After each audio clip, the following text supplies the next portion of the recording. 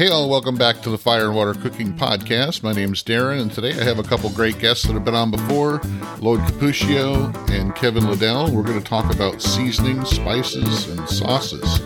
I'll be right back. Smoking, grilling, getting hot and hotter, sous vide and chilling from fire and water.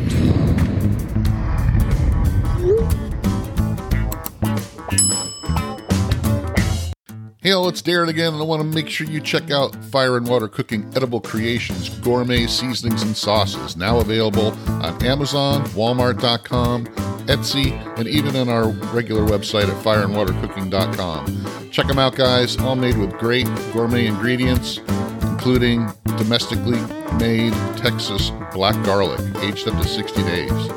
These are some very unique flavors. Check them out. Blueberry and black garlic and coffee, all-purpose black garlic, and our Triple B sauce, which has blueberry, black garlic, and balsamic vinegar.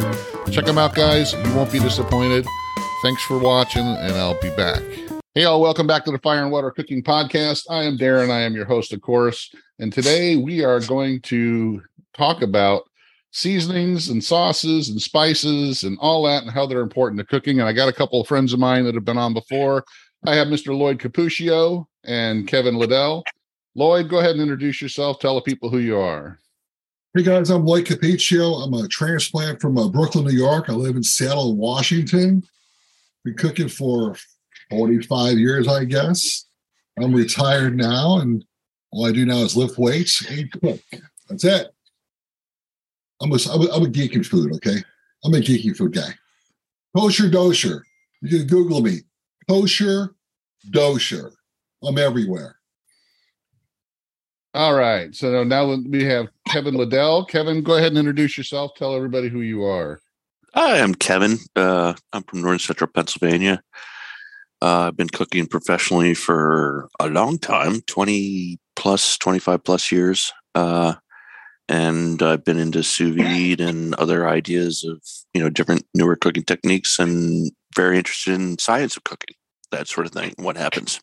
Well, you are also a graduate of the CIA, are you not?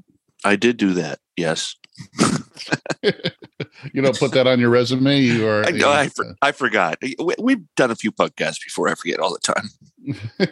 All right. So these guys are really heavy into food, just like I am. All kinds of different food. Not just barbecue and sous vide, but we kind of touch on everything. We all kind of revolved around sous vide because it's such a cool cooking process. But today I want to just talk about seasonings and spices and sauces and the way we, actually handle our food when we're cooking it, because, the main protein and vegetables and stuff that we actually cook is a big part of it. But then, getting that extra flavor and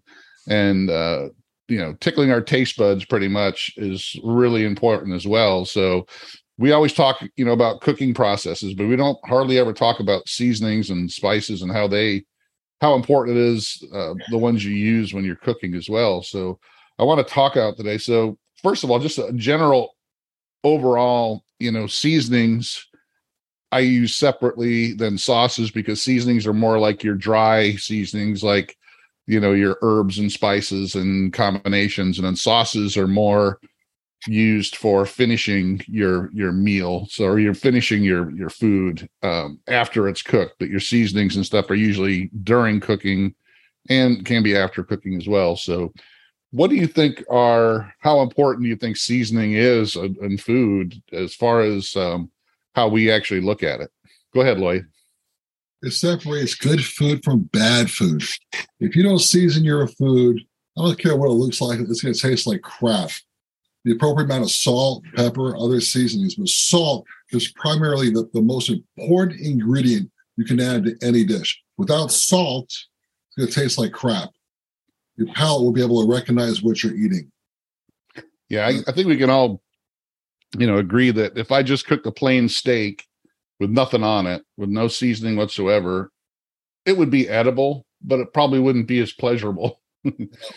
Even if it was the best Wagyu steak, it would still be kind of, oh yeah, this is a Wagyu steak, but if you don't have something on there to enhance the flavors of the meat, because what seasonings do a lot of times, it's not just overpower the flavor of the protein or the vegetables. It actually enhances the flavors, correct? Well, it's neurological too, because the salt, your brain, your palate, how it all connects. You can't have one without the other. You can add on as many seasonings as you want, but your brain and your tongue won't really taste them without the salt. It won't. Kevin, what do you think? I'm about 80% with you. There are some cuisines like Indian cuisine can get away with pretty minimal salt because they have so many spices in it and such that you can really you could. I'm sure, and I don't claim to have any really good experience with making Indian cuisine. I've done it off the cuff for some caterings and stuff, but it's not something that was really taught to me, and I've never really enveloped myself in it, which I should change because it's really a wonderful cuisine. But I also worked, one of the first restaurants I worked in, actually was the first restaurant I worked in after I graduated from the Culinary Institute of America, was on Nantucket, and the chef didn't use salt on anything except mashed potatoes. So I made the mashed potatoes every day, and that was the only thing that got salt. The rest of his steaks, everything. We had a few Jamaican workers there, and they called it the magic spice. He wouldn't give out what what it was and that sort of thing. And I'm not, so anyway, he claimed to not use salt on anything but in the mashed potatoes. And we're talking, this is later 1990s. And the cheapest dish on the menu was a $37 chicken dish. All our steaks were prime grade, everything. And I tried his stuff with his, what was, the magic spice, his rub. And I really did not feel there was a need for salt from that. Do you think he had a salt to it without telling you? I don't know. I really couldn't tell you. That's a guess, I can tell you that, I know salt it's important, and we're going to delve deep into salt down the road here, but seasoning in general, though, even if they're just using garlic powder and onion powder, it's going to enhance the food that you're eating. And like I said, if you just cook a steak and you don't have anything on it, it'll be edible, but you're not going to get that wow factor. It's not going to be memorable. It's going to be kind of bland, and you got to have some kind of seasoning on it, even if it's Mrs. Dash with no salt in it. Yeah, I think if you gave me a steak and Mrs. Dash doesn't have any salt in it, and there are a lot of relatively good salt alternatives. I don't play around with them because I don't have an issue with salt. Yeah. MSG is the salt alternative. Well, I if you were to give me some steaks and say, hey, we don't have any seasoning for you, what are you going to do? How to make these taste? I'd char them really well. Yeah. Because that would add a flavor. But other than that, I agree. You want seasoning, and salt is probably the most basic seasoning there is. So let's just go back into, seasoning. So let's just say herbs and spices and salts and peppers and all that. When we're cooking the food, we usually do that. We don't usually, most of the times, use any kind of sauces. If we're doing a marinade, maybe. But sauces we usually use as a finishing. So like with barbecue, I usually don't even put any sauce on my barbecue. I use it as a condiment, more like you would ketchup and mustard. I have different kinds of sauces. So if I do ribs or pulled pork or brisket, even, I have different sauces that people can use as a condiment, more as a finishing. I don't usually use it to cook in. People will put sauces on, when they're cooking stuff, but I tend to think that sauces are geared more towards when you're sitting at the table ready to, add something to it, or like with a steak, a finishing sauce, yeah. Yeah. I mean, that's like Memphis has a wet rub and a dry rub, wet and dry. And, everyone has their own way. And, I personally, with my, when I do ribs, yeah, they're all delicious. Exactly. I've never had I don't think I've ever had barbecue that's actually cooked like barbecue that I didn't like. Yeah, most of those, it's because of the barbecue, the commercial barbecue sauces especially have liquid smoke in them. So that's why, people will use it to cook it because it already, you don't have to put it in a smoker. So you can take a rack of ribs, put a commercial barbecue sauce on it, cook it in the oven, and it'll be smoky because the sauce has liquid smoke in it. I just wanted to overall touch that how important seasonings and sauces are to food. So I want to talk about the tastes that we have in our mouths, because that's what makes us crave different seasonings and, makes us want to make better food is, our tongue, pretty much what it tastes like. Somewhat, how we see it, that has an effect, on our brain. You eat with your eyes, whatever, but it can look really good and still taste like crap. Don't forget the nose. Don't forget the nose. Yeah, the nose and the mouth are really, the big driving force. And, even, seasonings and sauces, they do smell. So you can produce, you got, salt, pepper, garlic. When you're griddling a steak, you can smell it. And it Yes. makes you go, man, I want that. So Well, I'm going to go ahead and share my screen real quick. remember that the sense of ours that's most directly connected to our memory is our senses, all our olfactory sense, our sense of smell. The factory, yeah. Yeah. Oh, I mean, I can still smell my mom making, bread, homemade bread back when I was, 6 years old. But if you walk by, if you're like not even thinking about your mom and your bread, and you are out in a mall somewhere and you smell something that smells like your mom's bread, it immediately brings you back to your mom's bread. Yeah, exactly. As like immediately without you having to think about it. You're like, oh my gosh, what was that? As opposed to like seeing a kid riding a bike you had when you were a kid and being like, what is that? No, that kid, what? No, immediately with the olfactory that's what it is. So I just wanted to touch on, for years and years, until 20 or 30 years ago, we used to think we only had 4 tastes on our tongue. So we had bitter, salty, sour, and sweet is what, the main parts of the tongue. Different parts of the tongue have different, tastes is what, the map of the tongue and all that. And now we understand that there's actually a 5th, and it's called umami. And that's mostly characterized as savory. So it's a little bit of, it's not really the same as any of the others. So sweet, we all know, would be like, sugar or, fruits and stuff like that. Sour.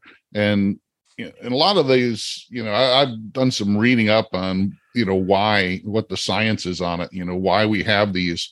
And, some of them like bitter and sour are more of a protective measure. Survival. It's a survival instinct. Because if it's bitter, it could hurt you. So you don't, you spit it out, so it could be a poison. So sour the same way, that maybe the food's not, good, or, it could be bad, turn bad. Salty is, we crave salt. We need salt. So, we desire salt. So that's why we have the salty.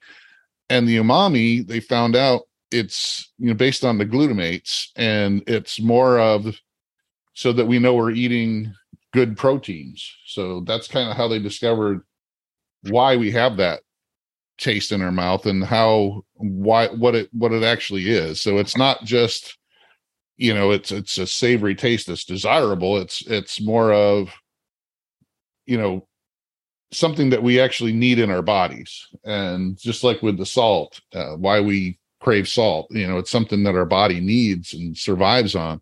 So, a lot of people, you hear about umami, and a lot of people don't really understand what it is. And so, Lloyd, I know you've done a lot of studying on umami. Yeah. So go ahead, and I'll let you kind of run with this a little bit and tell us your experience on umami. People consider umami like, okay, you've added MSG to your food. Get closer to your microphone or speak up. I can't hear you. My dog is right here. I'm giving my dog some loving. So MSG, monosodium glutamate, right? It's a chemical. But you can get the same thing by using mushrooms, a lot of glutamates in mushrooms, of course, anchovies, fish sauce, fish salt, right? It does something on the chemical level where it actually increases the taste of proteins. So if you were to add, for example, fish sauce, fish salt, mushroom powder to your proteins, it will increase the flavor of that particular protein. And I coined using fish salt in my beef. And most of you guys that are listening have probably made hamburgers or stews before. And a recipe, or rather the ingredient they suggest using, is always Worcestershire, if I'm pronouncing it right, Worcestershire sauce, right? Why do people add Worcestershire sauce to their burgers and their stews? It's got anchovies in it, which has got glutamates in it, and it increases the glutamates in the food that we're eating. Now, I use fish sauce in my stews instead of Worcestershire sauce because it has a higher percentage of anchovies in it.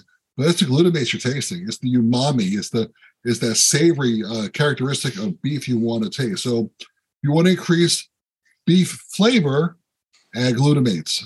They can be in mushrooms, fish sauce, fish salt, and to a lesser degree, Worcestershire sauce. But I love glutamates. Yeah. And I'm going to touch on it just a little bit because it's still out there.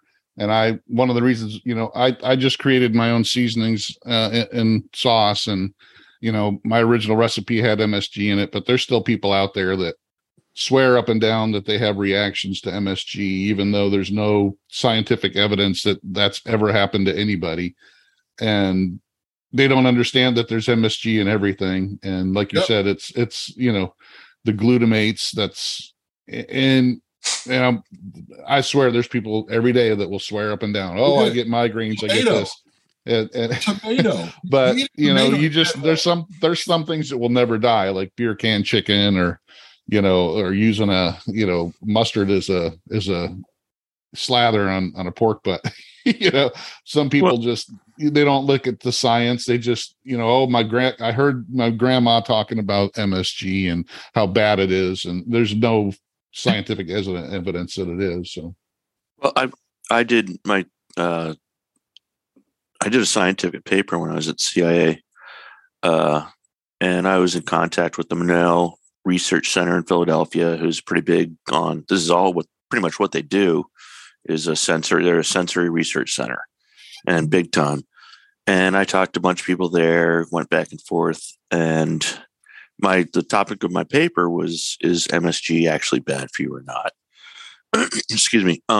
But from all the stuff that I was able to see, the only damage I was able to find through a scientific paper that MSG caused to a human was when they directly injected an MSG water saline solution straight into a nerve. So if you took some Coca-Cola and injected it straight into a nerve, you're going to do a lot more damage than just a saline MSG solution. So that was the only damage I was able to find. And I did it with my chef, Bob Del Grosso, who was he's just a genius. And when I told him I was doing that, he was so excited. And I did a pretty good paper on it.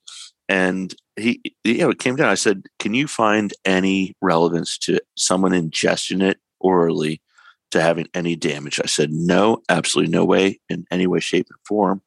And I have had Chinese restaurant syndrome once in my life, where I got lightheaded, headache, weird sort of stuff. And it's mostly from sulfites and different things in Chinese kitchen. I've never worked in a Chinese kitchen, but I know it's not the MSG. And I've had people, I worked with someone whose father would come in every time he had to eat, and he'd have to go into the walk-in and check the dressings on MSG. And I kept talking to her about how, this MSG thing is all bullcrap. And she would go on and on and on. She went to medical school, and I kept up with her. I'm like, have you found anything on MSG being harmful? She's like, no. I'm like, yeah, your dad's full of crap. So MSG has its limits. It's not going to make, if you sprinkle it on your salad, it's not going to make a difference. I would recommend anyone who thinks MSG, just dip your finger in it and taste it. It doesn't taste like much at all. It's not salty, and it doesn't. And there's a point to how much you can add MSG to something to make it better.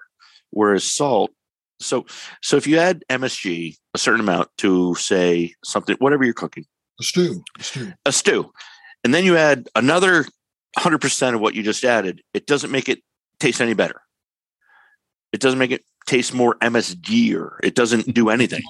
But if you do that with salt, and then you add another 100% of the salt, now everything's twice as salty. So salt's different.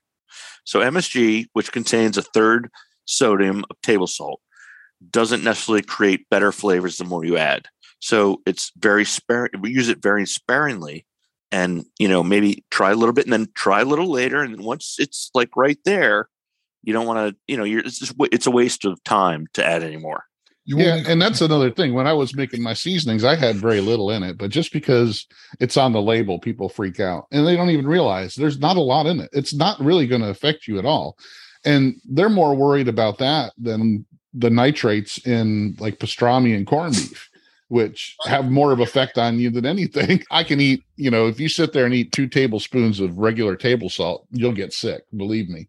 And people eat salt all the time. If you can get 2 tablespoons of table salt down your throat, you'll be dead. If you can keep it down, because you'll throw up. You will. You won't be able to keep it down. When I was a kid, we went on a field trip in school. I was probably in like 3rd grade, and I had remember the little boxes of little pretzel sticks you used to get? Oh yeah. Yeah. So I had a couple of those, man. And I would get all the salt out of the bottom, and I get all the salt and just eat all the salt that was in the bottom of the box. I got so sick. So let's just talk about salt and pepper. Why salt and pepper? They're our main staples, right? My wife, her mom, I think that's the only seasoning she ever used was salt and pepper on anything. And then that was sparingly. So she didn't understand seasonings at all. But salt and pepper is the only things we usually keep on our table, right? When we get the food in front of us and it's already been seasoned, don't be quiet. Just let me finish. Mine's perfect. Doesn't even so most of us have salt and pepper on the table. So we get a plate of food, even after it's been seasoned when we cook it, we can put a little bit more salt and pepper on it. So let's talk a little bit about that. Why are those 2 flavors, the most popular? Oh, it all has to do with the spice roots, hundreds and hundreds, hundreds and hundreds and hundreds. I'm not going to say thousands and thousands, but close. I mean, the spice roots Christopher Columbus took off to go find pepper. I mean, that's why he came to the Americas, was to find pepper. With salt, though, that's one of our tastes in our tongue, and our body craves it. But pepper, where does that fall on our taste profile on our tongues? Is it a little bit of the bitter, a little bit of the flavor? There's definitely some bitter. It encompasses a lot of flavors. So it kind of hits on a lot of the different parts of our tongue, not just one. But different types of peppers have different types of qualities as well. Black pepper is more fruity. Black pepper is more fruity. White pepper is more. White pepper is a little spicier, I guess, a little hotter. Yeah, well, white pepper is the exclusion of the outer coating. Yeah, but it's ripened longer, I believe. The white pepper is ripened longer than the black pepper. Pepper, I believe. That would make sense. Yeah. You can look it up. I'm sure I knew this at one point, but it was 20 plus years ago. Correct me if I'm wrong. I believe the red peppercorns is an entirely different fruit. It's not the same. It's not the same. Yeah. But it tastes good. Yeah. Yeah. I mean, I like them. Szechuan peppercorns. Szechuan peppercorns. That's a prickly ash bud. It's not even related to real pepper, true black, like what we think of as pepper. Right. Good though. Ooh. All right. So let's talk a little bit more. Let's dive a little deeper into salt. We touched on it a little bit here and there, but I want to talk about why salt is different than any other seasoning. It's different than garlic and onion and basil and herbs and all that, even pepper, because of its chemical reaction and what it can do, and our bodies actually need it. So I want to talk a little bit about brining and all that, and curing to some extent, but more of what makes salt so different and how it reacts to proteins when we use it for that, when we use it for brining and stuff like that. So, because it's not just a seasoning, it's not just a spice, it is something that actually, the only thing that'll actually penetrate deep into a protein. Well, we can use it to denature proteins to begin with, which will help with preservation in the long term. One of the biggest, things, and you guys know, on the Facebook groups and the cooking groups, and especially from people who really don't have an understanding of how, science works with cooking. They don't understand that cooking has got a lot of science built into it, and we use so much of it in the cooking, is when they use a brine or they use a cure or what have you, and they put all these other flavors in it.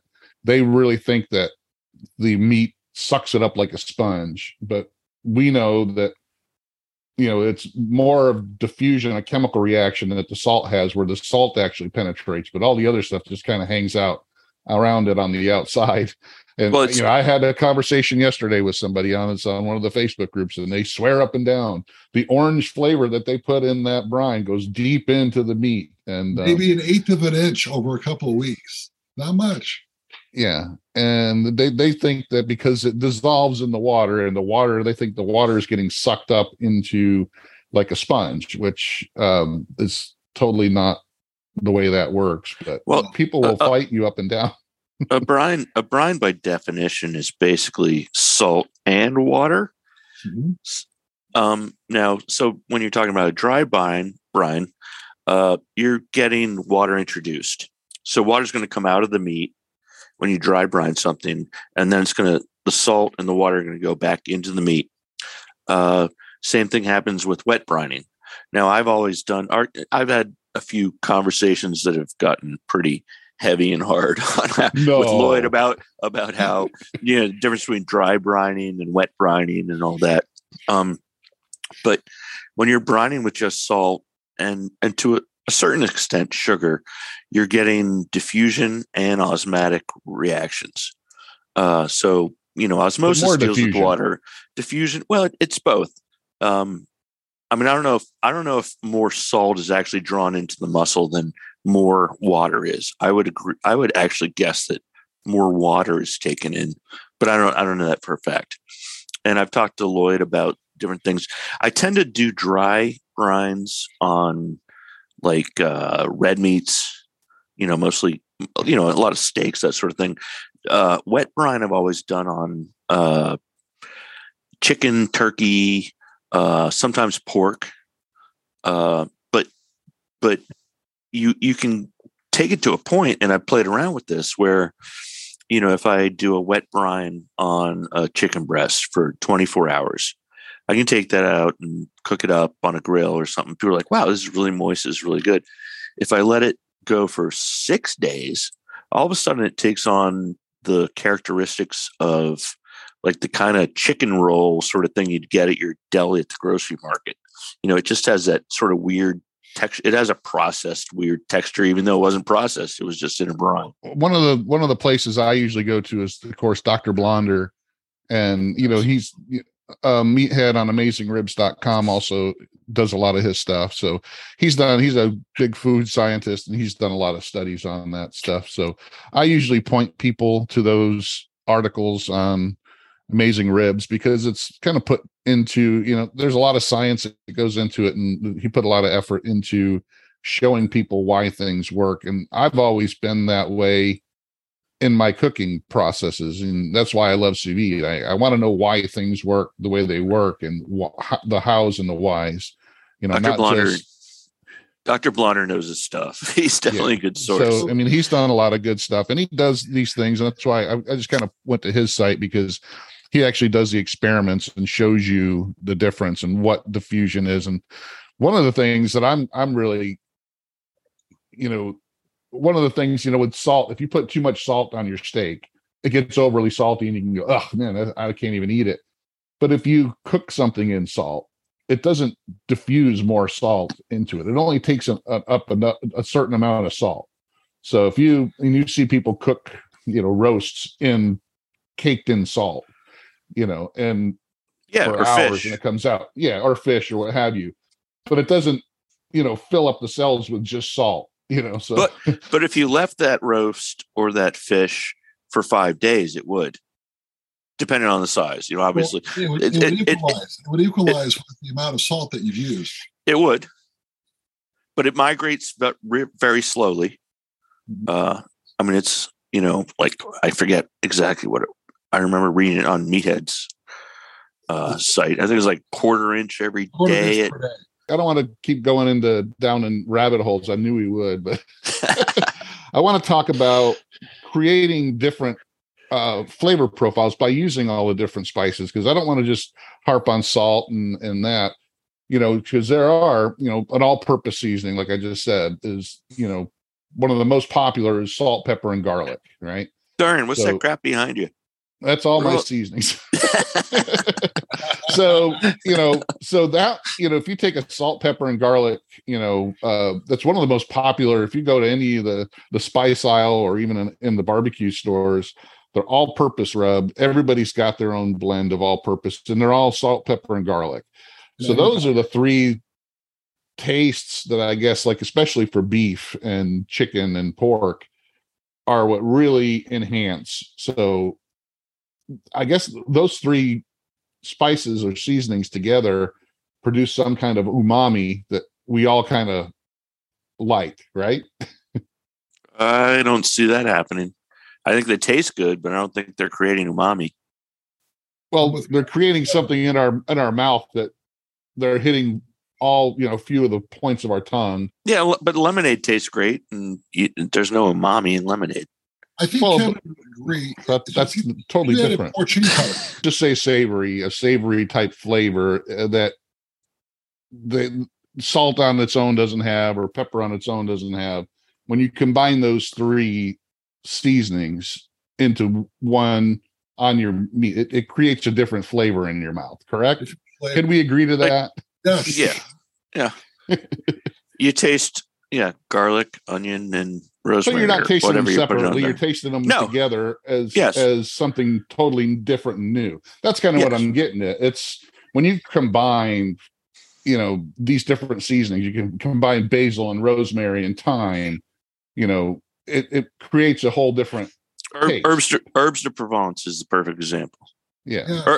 Herbs de Provence can actually a good herbs de Provence mix can really take a bunch of different types of things up quite a high notch. I mean, it's probably my favorite mixed seasoning is herbs de Provence. Where do you think adding, a lot of different spices gets too muddled? Because I've had that where if you just put too many different spices in, they kind of all maybe negate each other, and it just tastes like a muddled mess. Where do you think that comes into play? I think it comes to play in American cuisine, and that's about it.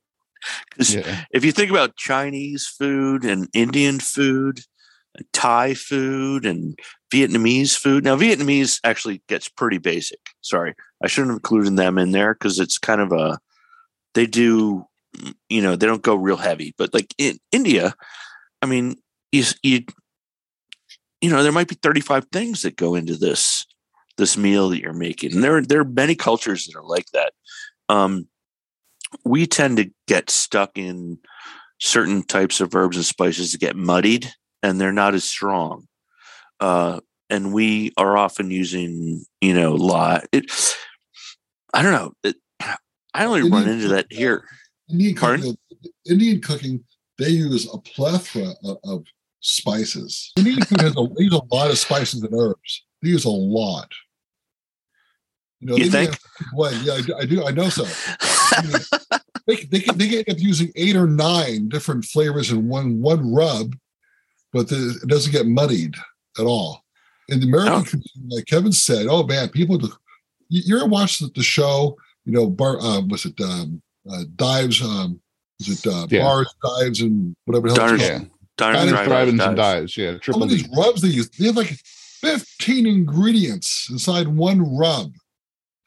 And I think that's kind of overkill. But sometimes they work. I mean, sometimes they do, and sometimes you see people use different mixtures, and you go, "Why? Why add that ingredient in there? Because it's totally different from the others." Sometimes that works, sometimes it doesn't. But and it takes experimentation, I guess, a lot. But I find, sometimes the simple is better, but then sometimes, there's something that you may use something totally different that you're not really used to. Like you were saying, some of the Indian spices, probably 90% of the, people in America don't have those in their cabinet, cardamom, who would use cardamom, and, they don't even know what it is half the time, but it's really or big. what to do with it. Yeah.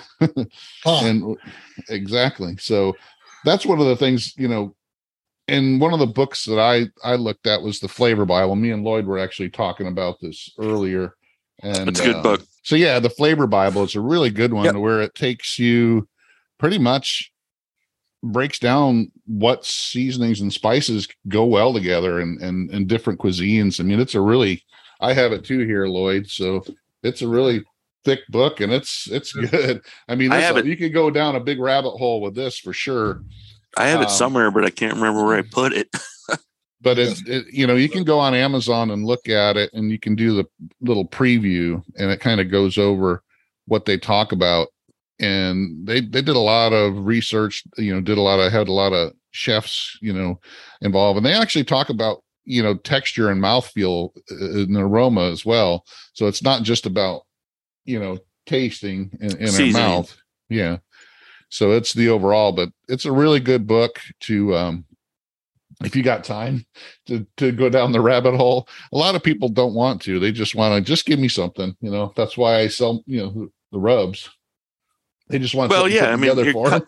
You might, it's a lot easier. And I mean, not being a culinary professional, I would, probably just be ordering your rubs instead of, reading an encyclopedia on flavor and what to do and how to do it, and then being like, wait a minute, I just read 400 pages. I don't know what to do.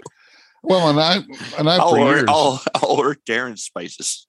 Well, for a lot of years, I would order somebody's seasoning or rub and just see how I liked it, and then I would try to replicate it or put my own spin to it. So, but a book like that actually gives you some knowledge on why certain seasonings and spices work well with each other and how they interact with each other, which I think a lot of people, once they get into it, if you're really into cooking, it's a really good book. And there's another one called The Flavor Matrix that Chef James Briscoe put together that actually breaks it down into like a wheel of the different flavors and your tastes and all that. And it's pretty complicated. I don't have that particular book. I know that it's on Amazon too. I've heard he really did a good job with that. I don't have it either, but he's down in Pensacola, and it's interesting to follow him. But yeah, so there's a lot of information out there and on how the different seasonings can work well together. And like I said, you can go down that rabbit hole, like you said, Kevin. There's you go from basic to 42 different spices in a seasoning rub, and it doesn't come out muddled. You can put 10 different seasonings in something and it comes out muddled. It's because you're using the wrong seasonings together.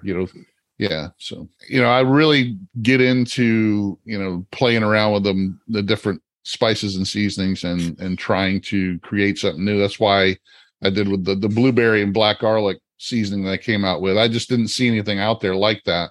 I played around with it because I had a freeze dryer. I freeze dried a bunch of blueberries and I said, what should I do with it? Let's see if I can make a seasoning out of it. And what would go good? And I got a savory and sweet with the blueberry and black garlic, and it works well on ribs and pork, man. It just creates a great bark. Does a lot of the things that everybody looks forward to in a good barbecue rub, but it's not cheap. And it's the ingredients aren't just salt and sugar and, paprika, which a lot of those. I think you gave a lot of good thought to that because there's nothing else out there like there. You're filling a niche. Yeah. And it doesn't get muddled. It actually, it's got the salt. It's got the salt in it. It's got the sweet and it's got the savory. It's got a little bit of everything. I used one of your rubs the other night. I don't know if I sent you a picture. I'll send you one if I didn't, but yeah, it worked great. It had some coffee in it that you could smell the coffee in the beginning, but then the black garlic and coffee. Yeah, that one. And then but the coffee was, so when you smelled it originally, that was the predominant smell and what I figured would be the predominant flavor, but it went to the back and was just subtle after cooking with it. Yeah, I've played around with coffee rubs for years now, and I've used it without black garlic. I've used it with regular garlic and other things, And what I've found is with coffee, if you have coffee and pepper in a rub, they actually enhance each other and they actually change the flavor of each other. So the coffee really doesn't taste like coffee anymore. You smell it, like you said, and the pepper kind of mellows out. And then now you throw in that black garlic and you get that effect like Hardcore Carnivore with black, where they have activated charcoal to bring the color. Activated charcoal has no flavor at all. And Jess Pryles will tell you, I had her on my podcast. She said that doesn't add any flavor. It's just for color. It's color, yeah. But so I decided I wanted to make something that had the dark black color, but also provided flavor. So when I was playing around with black garlic, and I said, well, I like the coffee and pepper and salt and garlic rub that I make. What if I use black garlic? And it just all came together and it just fit so well. The garlic, I put a little bit of regular garlic, but the black garlic is more mellow than regular garlic. And the coffee and the black pepper and the salt, it just plays really well. I mean, that's every time I cook that for somebody on a steak, they're blown away by it. I think everybody, even people when I started giving out that to people, they're like, man, this is like my favorite rub on steak or roast. So. But it costs money. Activated charcoal is cheap. Black garlic is very, very expensive. Exactly. And that's, like I said, I didn't want to put out something that was cheap. I'm not really looking to make a ton of money on my stuff. And, it's more of I'm creating something different, even though it may cost a little bit more. It's going to be different than what everybody else has on the market. And it's going to provide a better flavor. That's what I wanted to create. So, and that's why, I like black garlic a lot, but it's expensive and nobody else has the, they're just too scared to use it because of it's limited and where you can get it. It costs a lot more than regular garlic. And most of the stuff that's out there on the shelves, it's all cheap ingredients. It's sugar, it's salt, it's, paprika. It's, it costs $1.50 for them to make it and they'll sell it to you for $8. So like I said, you guys know, I got all these seasonings behind me here and I thought you became a librarian. I've learned a lot just in doing this myself, all what goes into it. So you really can't just make up a whole bunch of seasonings in your kitchen and turn around and sell them. You can, but you got to do it a certain way. And it's very hard to do it in volume. You wouldn't make I kind of started out making out some and selling some to people that I knew and on the Facebook group just to kind of see how it would go over. But once you get into the actual process, I mean, it can get kind of, there's a lot of things that go into it. Seasonings are a lot easier, because they're all dry ingredients. There's not a lot of, the FDA doesn't get involved too much in it as long as you have a, health inspector comes and make sure there's no bugs and everything is kind of, professionally, Darren. You did it professionally. The boxes behind you are professionally done. Oh yeah. Everything's done professionally and everything's, the labeling's all done correctly. So, I mean, the labeling is the biggest thing when you're doing seasonings and making sure that that's done. Because, as long as you got your health inspected kitchen and everything else, they're okay as long as everything is what it's supposed to be. When you get into sauces now, you're talking a lot different because you're talking shelf stability of liquids and stuff is a lot different. The FDA really puts their hand on it. And so I got a sauce that I'm producing here too. And I have a different co-packer because usually only the real big ones will do both a sauce or a seasoning. But when you get into smaller producers, they'll only do one or the other because, like I said, seasonings are easier, but sauces, you don't really want to have a facility that has both in one facility. You need like two separate areas. So you need to have a really big warehouse to have two separate areas, or you just do one. So a lot of the ones like this, I'm doing a separate co-packer for my sauce, but a lot goes into this that, they have to heat it up for 6 minutes, 180 degrees so they can, bottle it just right. The pH has got to be below 4.6 to bottle like that. Well, really, it's got to be like around a 3.5. 3.2 or 3. Yeah, 3.5. 3.5 is what the FDA says. It has to be at 3.5. 4.6 is the botulism minimum. Yeah, 4.6 4.6 is honey. You can do it at honey is where 4.6 falls in. But on a bottled sauce, they needed to be around 3.5. That's what they want. They're super conservative. 4.6 is all you need. So it's the FDA. It's like pasteurization. They overkill. An overkill. And I remember a little bit. I talked to a co-packer that does, infused honeys, and that's where they get a little crazy, because honey on its own is they're okay with, but when you start adding stuff to it, it changes the whole structure, and they got to make then they want the pH level to go down, because you can sell just like a regular processed honey at like 4.2 and they're fine with it, but you start adding chili powder and stuff to it.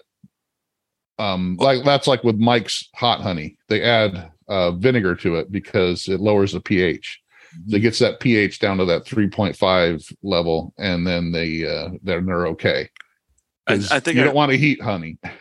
I think I remember talking to you, Darren, about how when I was cooking on Nantucket, the chef I worked for, the chef owner, developed cranberry barbecue sauce, because at that point I think Nantucket still had the largest cranberry bog in the world.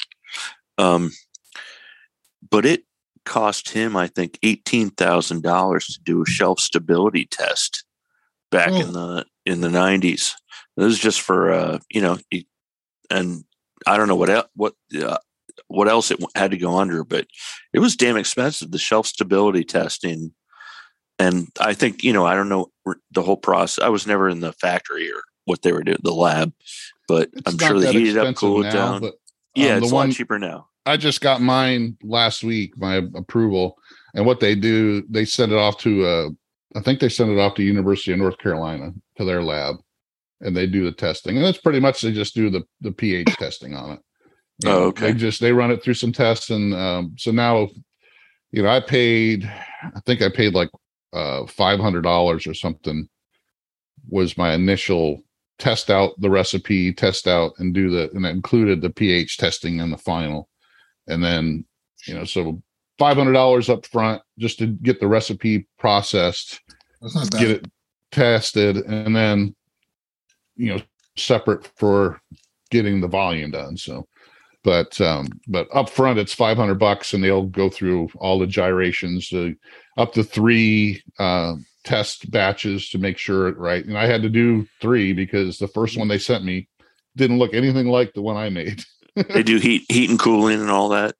Yeah. The one I use, they don't do any cold stuff, so they don't do like a mayonnaise based sauce. So I'm looking at another co-packer that can do both, because that's another thing too you got to look at, because some of these places, they can only do certain types of sauces. So the one I used, they mostly do hot sauces, and all their sauces are cooked up to 180 degrees for at least 6 minutes.